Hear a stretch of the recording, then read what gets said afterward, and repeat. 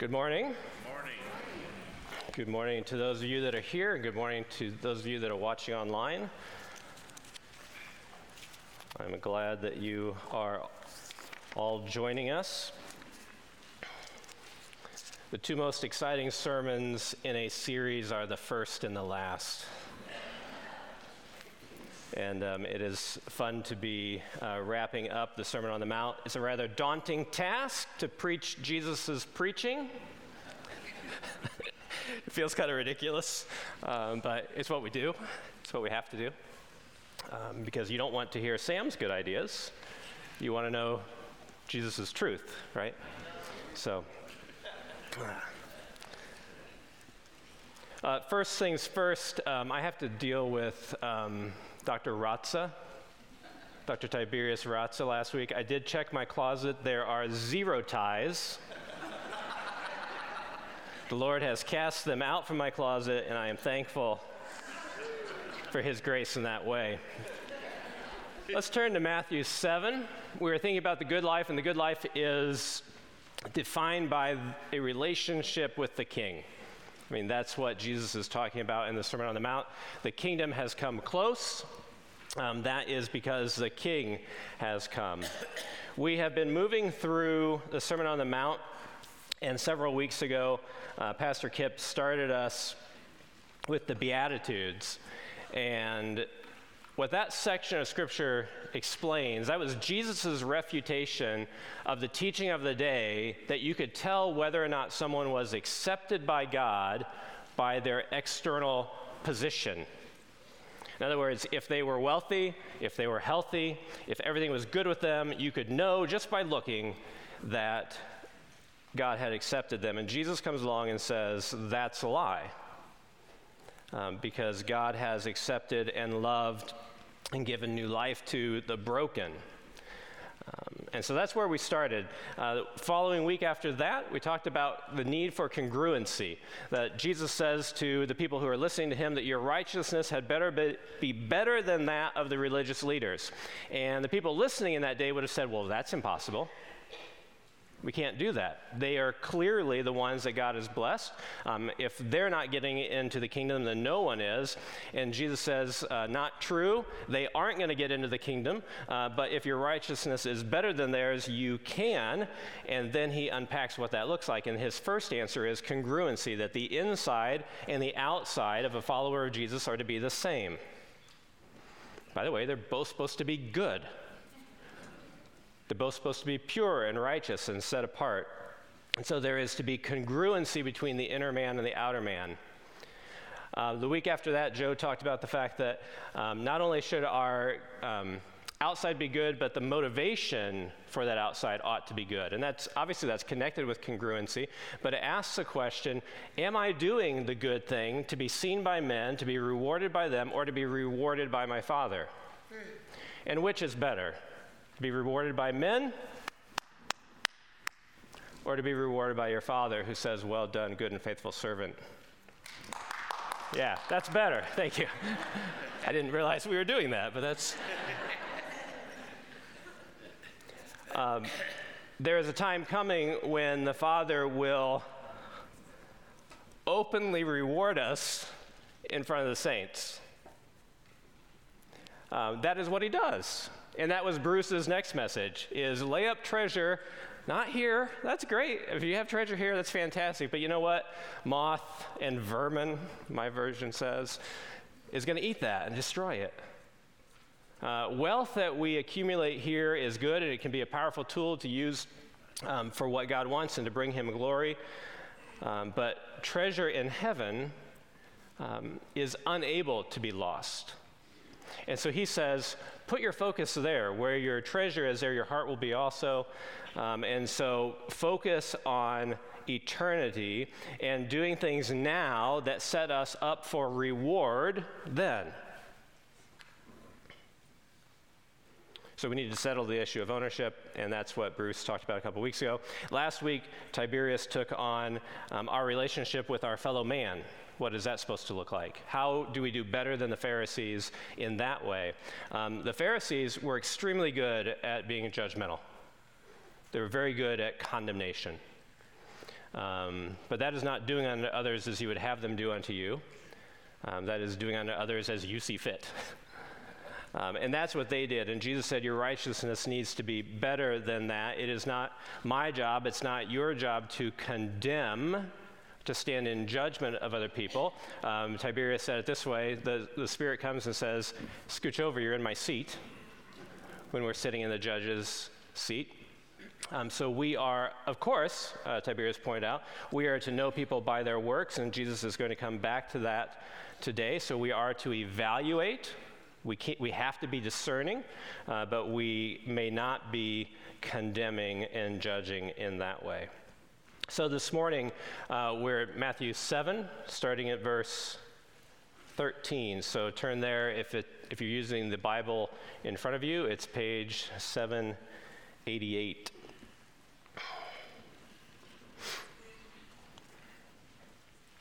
Our first section here, just first two verses. Enter through the narrow gate, for wide is the gate and broad is the road that leads to destruction, and many enter through it. But small is the gate and narrow is the road that leads to life, and only a few find it. And so Jesus here is talking about two roads. His sermon, his preaching, is very much either or. We live in a culture and a time when either or is a sign of intolerance. It's a sign of bigotry or whatever. Jesus taught either or, and we're going to see that all throughout. And so there are two roads, and there are two gates that lead to those roads. There is a wide, comfy road with a wide, comfy gate, and you can fit anything through that gate.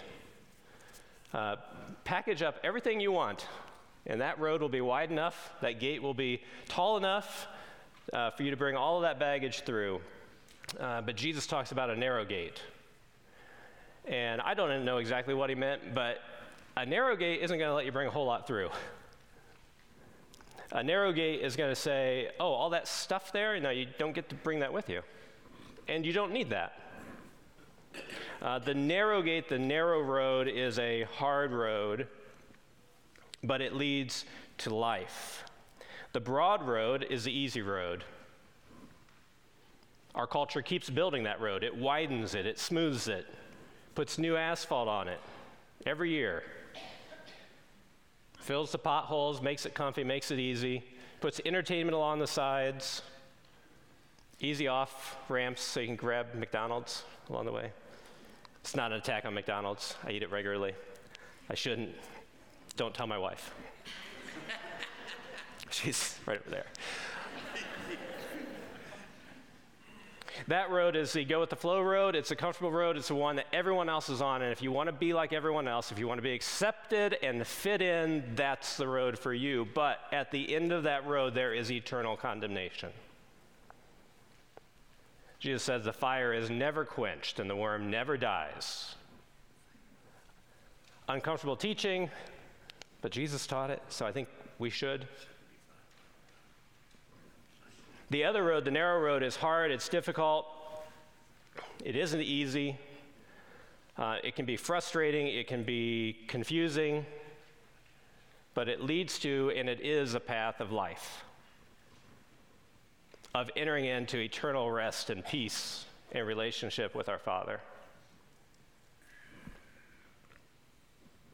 So these are the two roads. It says the second road is small and only a few find it. And the question might be, well, is God hiding it? Like, why do only a few find it? Is he trying to make it so that people can't find this road? And the answer is no, that's not it. In fact, the answer is up in verse 7. Last week from Tiberius' sermon, 7:7 says, ask and it will be given to you. Seek and you will find. Well, what?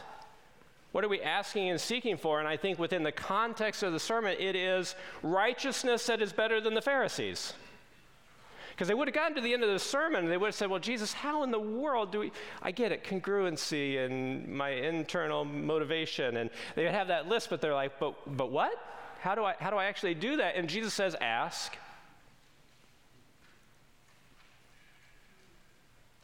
Ask. Seek, knock. He is not sitting up there saying, I'm not going to give it unless they do the exact right thing. He's saying, I want to have relationship. I want to reward. I want to know you. Asking means that we are humbling ourselves. Do you hate to ask for directions? There was a time, children, when we did not have maps in our pockets that led us unerringly almost to anywhere we wanted to go. I used to drive with an atlas in my truck. Yes, I see some of you old people nodding. It's what we had, and I had one of like Kosciuszko County, and so you knew where things were because you didn't want to stop and ask. I mean, it really isn't that you don't want to humble yourself. It was usually just I don't want to slow down because I like to drive fast. But stopping and asking for directions is a sign of humility. And that is what entering the road requires. It requires humility. That we knock, that we seek, that we ask. The people on that road are the people that the Beatitudes describe. The poor in spirit, those who mourn, the meek. That's who you'll meet on that road. It's a narrow gate. Jesus continues, watch out for false prophets. They come to you in sheep's clothing, but inwardly they are ferocious wolves. By their fruit you will recognize them. Do people pick grapes from thorn bushes or figs from thistles? Likewise, every good tree bears good fruit, but a bad tree bears bad fruit. A good tree cannot bear bad fruit, and a bad tree cannot bear good fruit. Every tree that does not bear good fruit is cut down and thrown into the fire. Thus, by their fruit you will recognize them. Not everyone who says to me, Lord, Lord, will enter the kingdom of heaven, but only he who does the will of my Father who is in heaven. Many will say to me on that day, Lord, Lord, did we not prophesy in your name, and in your name drive out demons and perform many miracles? And I will tell them plainly, I never knew you. Away from me, you evildoers. So Jesus says that there are two trees. These trees are also these wolves. One of them is. The bad tree is a tree that will not bear good fruit. The bad tree is the false teacher. Sometimes it's easy to identify a false teacher. I won't give you a list, but lists have been created. There's this one Christian rapper I know who does a song on like just false teachers, and he lists them for like 3 minutes in his song, so I can refer you to that. But those probably aren't the false teachers that he's talking about. He's probably talking about the false teachers who look right and say mostly right things because they're in sheep's clothing. They're not wolves dressed up with a tie. Tiberius, no, it's not a Tiberius reference. But they look like sheep, so that means that their preaching is going to sound pretty good. But they will leave things out, or they will insert things that take advantage of people, that reduce them, and that strengthen and empower themselves. They are damaging to the body of Christ, and we're to watch out for them. How do we know them if they look so good? Jesus says that you will know them by their fruit. I have a tree, if you look at this image, I have a couple trees in my yard that produce only the second from the right, or from the left, sorry, I don't know my directions, kind of the middle one, or it gives me that one on the far right-hand side. When we bought the property 6 years ago, I was like, there are 4 fruit trees on this. What a winner. Like, get free apples and pears. And all I've ever gotten is that. And the one was so bad that I was like, well, I have to cut this down. So I cut it down. Another one, I don't know what's wrong. I don't know why it doesn't bear good fruit, because it has a gaping hole in it that goes through basically to the other side. that tree, I'm such an optimist. I'm like, well, maybe this year. After the sermon series, I should probably just go cut them down because they're never going to give good fruit. You may say, well, hang on, Sam. I've known some good people who do something wrong. Jesus here is not talking about one and done sins. He's not talking about that because we all sin and are in need of forgiveness, confession daily, hourly sometimes. But fruit takes a long time to develop, doesn't it? It is not quick. We're going to see the little flowers before long, and then we're going to wait months.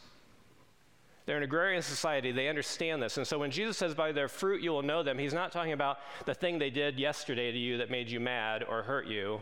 He's talking about the body of work. He's talking about over a period of time, we're going to get to see the consequences and the results of their work, and that's how we're going to know them. So that goes back to discernment that Tiberius talked about last week. So there are two roads, there are two trees, and notice how this one ends. Many will say to me on that day, Lord, Lord, did we not prophesy in your name, and in your name drive out demons and perform many miracles? Jesus started with that our outside works are not a clear indicator of our acceptance before God, right? That's what he was saying in the Beatitudes. And now he says here that our outside works are not a clear indicator of our relationship with Jesus. Because you can do a fantastic job serving in children's ministry. You can do a fantastic job preaching a sermon. You can do a fantastic job leading a church. You can do a fantastic job brewing coffee and handing it out. You can do a fantastic job making the bulletins or whatever the thing is. That does not mean that we know him. What does Jesus say? Get away from me. I never knew you. Jesus is not looking for activity, first and foremost. He is looking for relationship. And I don't know how to say that any more than what we've been saying, is that we need to know Jesus, and we need to be known by him. And our good deeds, our church attendance, our service will not be our entry card into the kingdom. It will be our relationship of submission to Jesus.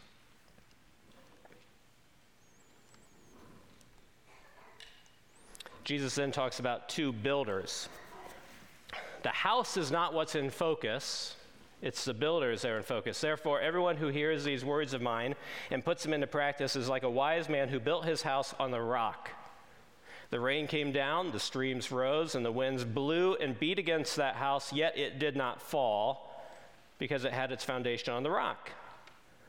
But everyone who hears these words of mine and does not put them into practice is like a foolish man who built his house on the sand. The rain came down, the streams rose, and the winds blew and beat against that house, and it fell with a great crash. I've been in the building industry for 6 or 7 years now, maybe more, I don't know. The foundation that we put in is the most important aspect of the home. We sink tons of money. 20% of the cost of a home gets put underground. Sometimes more, depending on where you build. Sometimes you have to drill down.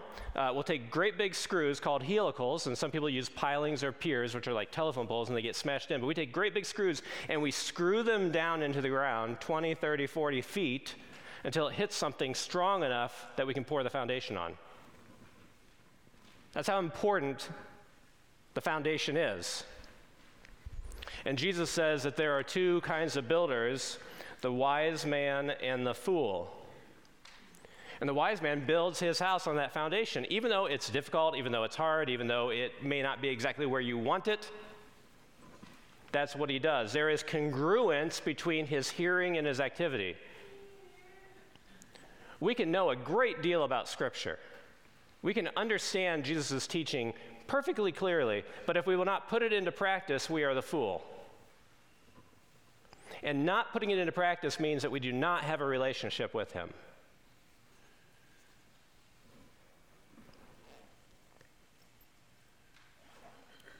The storms will come. These two houses are going to look identical when they're built. And while it's sunny and nice, probably both will serve you pretty well. But when the rain comes and washes away the foundation of that sandy house, it will collapse. And you lose everything.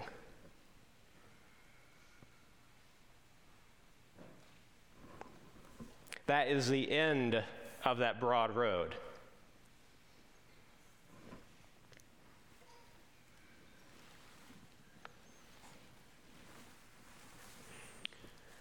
We can fool people for a long time.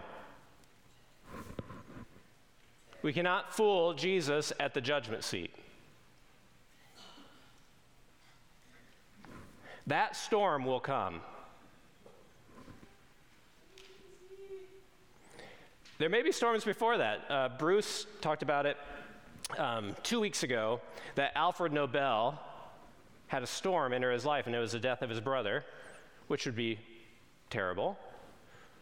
But they thought it was his death, one of the media outlets did, and wrote an article about how terrible he was.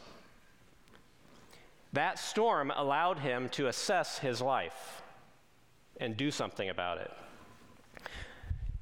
The storm will not only come at the end, but the storms will certainly come along the way. You will lose a job that you felt like was very secure. You will lose health that you had taken for granted. You will lose parents, you will lose siblings, you will lose spouses, you will lose children. And those storms will hit the house that we have built in the listening to Jesus and putting it into practice, and it will test it. And then you will get to see, and others will get to see, have you been doing it? I have known many people whose houses have collapsed when the storm hit. And they walk away from God, they walk away from the faith.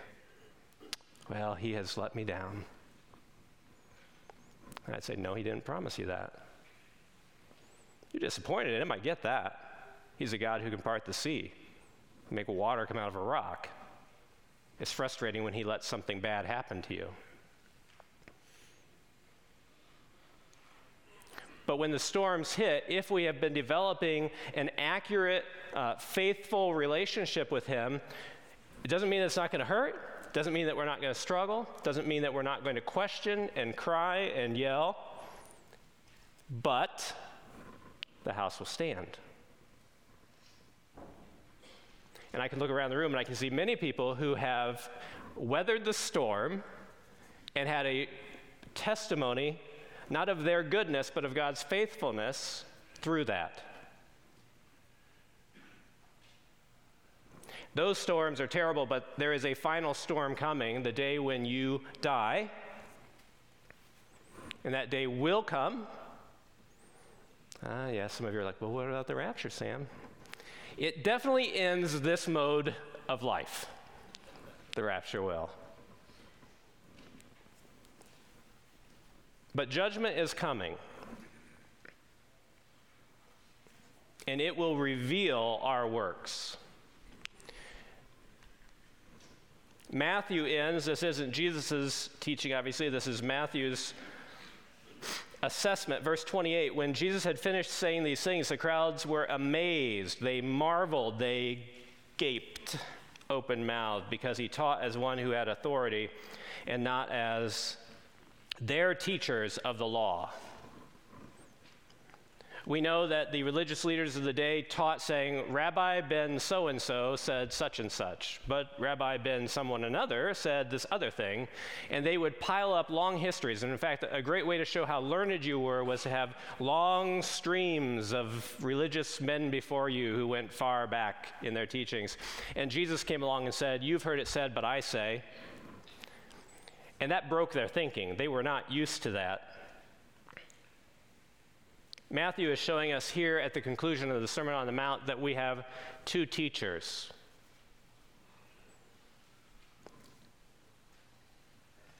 We have two options. We have Jesus or the teachers of the law.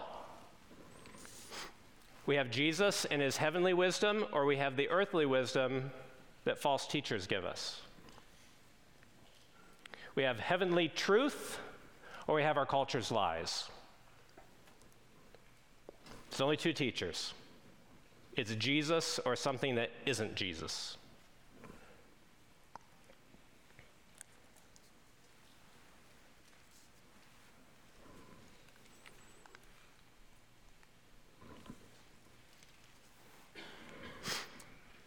So what has been transformed into therefore for today? Because that's what Jesus says in verse 24. Therefore,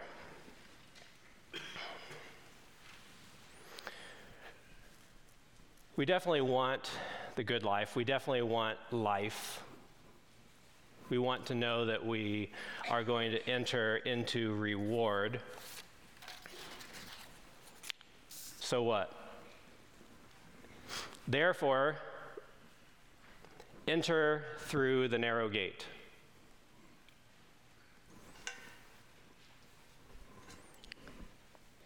That's what we need to do. We need to enter through the narrow gate. This is the way of the good life. It is following King Jesus, the destroyer of our enemy.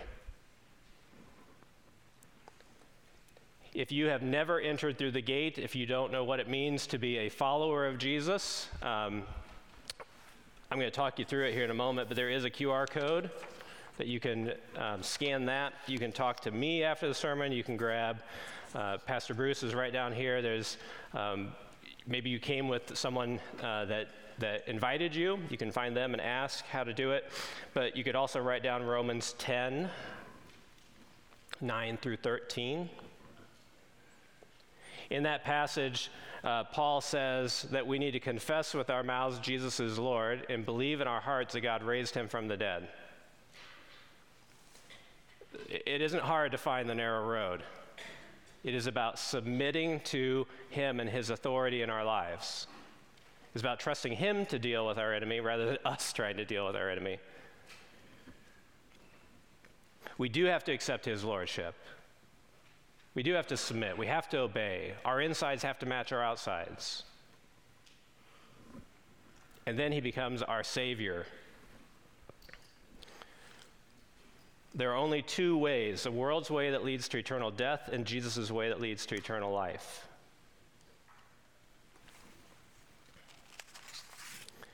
Have you already entered? Then verse 24. Hear those words of his and put them into practice. If you've already entered, then build your house well. Put his words into practice. You have a note card. I hope you have a pen. That's what I didn't provide for you or asked to be provided for you. There are index cards that look like this, only without writing, in the pew in front of you. Pick it up. Even if you don't have a writing utensil, take the card, slide it in your Bible, and then I will permit you to do this on your phone. Although I kind of hate that. This card, I'm hoping, is going to be the card that you tape to your mirror in the bathroom, to your fridge, maybe, which is probably not in your bathroom. I'm not going to judge. Actually, I might. We should probably talk about that if your fridge is in your bathroom.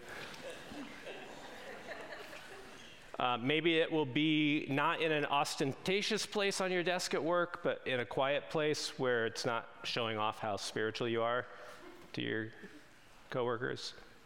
I'm going to have you write some things on it, all right? So if you have a pen, grab that. If you don't, you can get your phone. If you can't keep up with me, you may come up afterwards and take a picture of this so that you can write it at home later, okay? I'm going to give you 6 guideposts, 6 practices. And I'm not telling you exactly how you execute them. We'll talk about that in a moment. But I'm going to give you 6 things that you can do that will help you build that relationship with Jesus. Number 1, write truth about God. If I don't see you writing, at least pretend to be writing. That way I don't get all mad up here. No, I'm just kidding. Truth about God. When I hear that, I think doctrine, I think theology, because I'm a theologian, and that's the kind of training I've done. There are lots of great books that you could read. J.I. Packer, Knowing God, is the one that changed my life back when I was in college. But there are probably other ones that are fantastic. Truth about God, thinking about Him. Think about the things that you know to be true about God. That's what that means. Each day, set a time to think about the things that you know to be true about God. You may say, I don't know a whole lot, Sam. I probably don't know as much as you. Well, maybe not. But you know something. You know some things about God. Focus on those things and think about those things. Secondly, write beautiful and noble thoughts.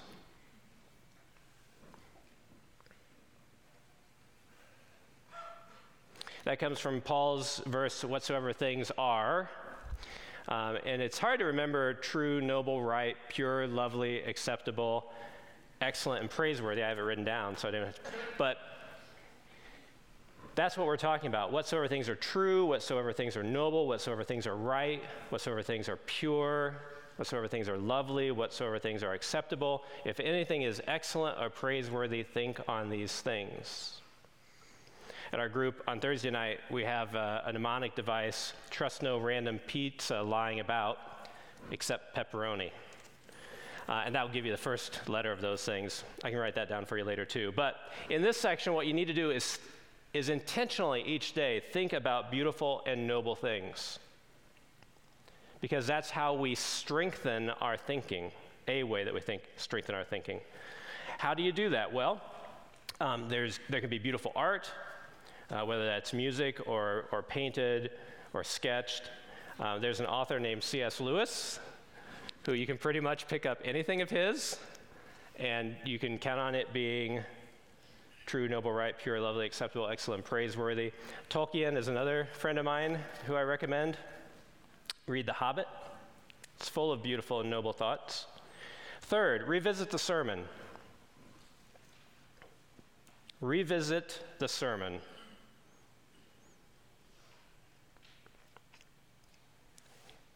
At some point, at multiple points throughout the week, come back to it. I'm not saying you have to listen to it all over again, although that's probably a great idea. But think about it again. Have your notes that you took maybe, and that you look through and you say, I forgot, I needed to really consider that. Come back to that so you don't forget it. Fourth, give thanks. Give thanks. I do not mean be thankful. And what I mean by that is feeling thankful. I'm not asking you to drum up a feeling. I'm asking you to do an activity. To tell God thank you for things or people or happenings. My wife likes to say, if you can't think of something to be thankful about, look out the window. And you're bound to see something that God made.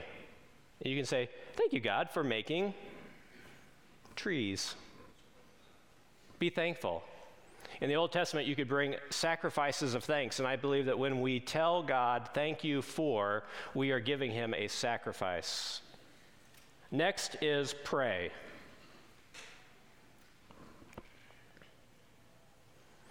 I'm not saying you got to do it for 30 minutes a day. If you will, as you're getting ready to leave for work, I gather my kids and my wife, and I stand and I pray for them. I pray for me. I pray for my clients. I pray for my vendors, my employees, and then we go. And throughout the day, when something hits me, rocks me, or I hear something or I see something, I don't take a half hour and pray about it. I say, oh man, God, I just heard that such and such is happening. Would you give them peace? But we need to pray, talk to God like he's a real person and that he's there because he is and he is. Next is meditate on Scripture. Meditate on Scripture. I would really encourage you to memorize Scripture. And don't try to memorize a verse a week or a verse a day or a verse a month. Memorize a chunk of something for a while. If you don't know what to do, I would suggest the Lord's Prayer, which is Matthew 6, 9 through 13. Memorize that. You wake up in the middle of the night, you're stressed about something, you have a pit in your stomach, you meditate, you repeat it, as much of it you can remember in the middle of the night. Meditate on it, think about his goodness, his kindness, his care, his concern, our relationship to him. That's meditating on Scripture, and it almost always involves memorizing Scripture, but you can memorize Scripture and not meditate on it, and that's bad. Lastly, music. Write the word music.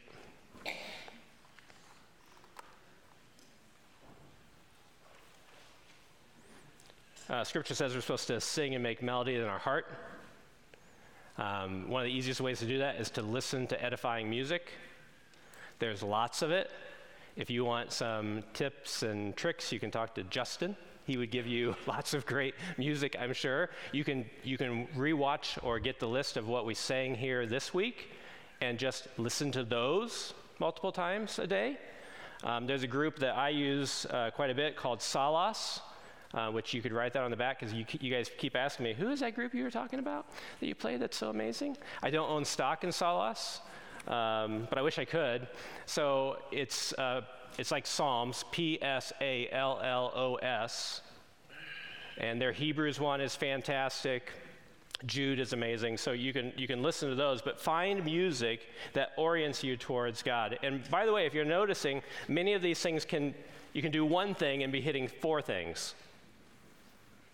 This isn't about a checklist. I've not given you the checklist, and this hasn't even necessarily told you exactly what to do each day. If you want to know that, talk to me. I've got documents for it, or talk to some of the pastors, or talk to a leader in your life and say, how do you do that?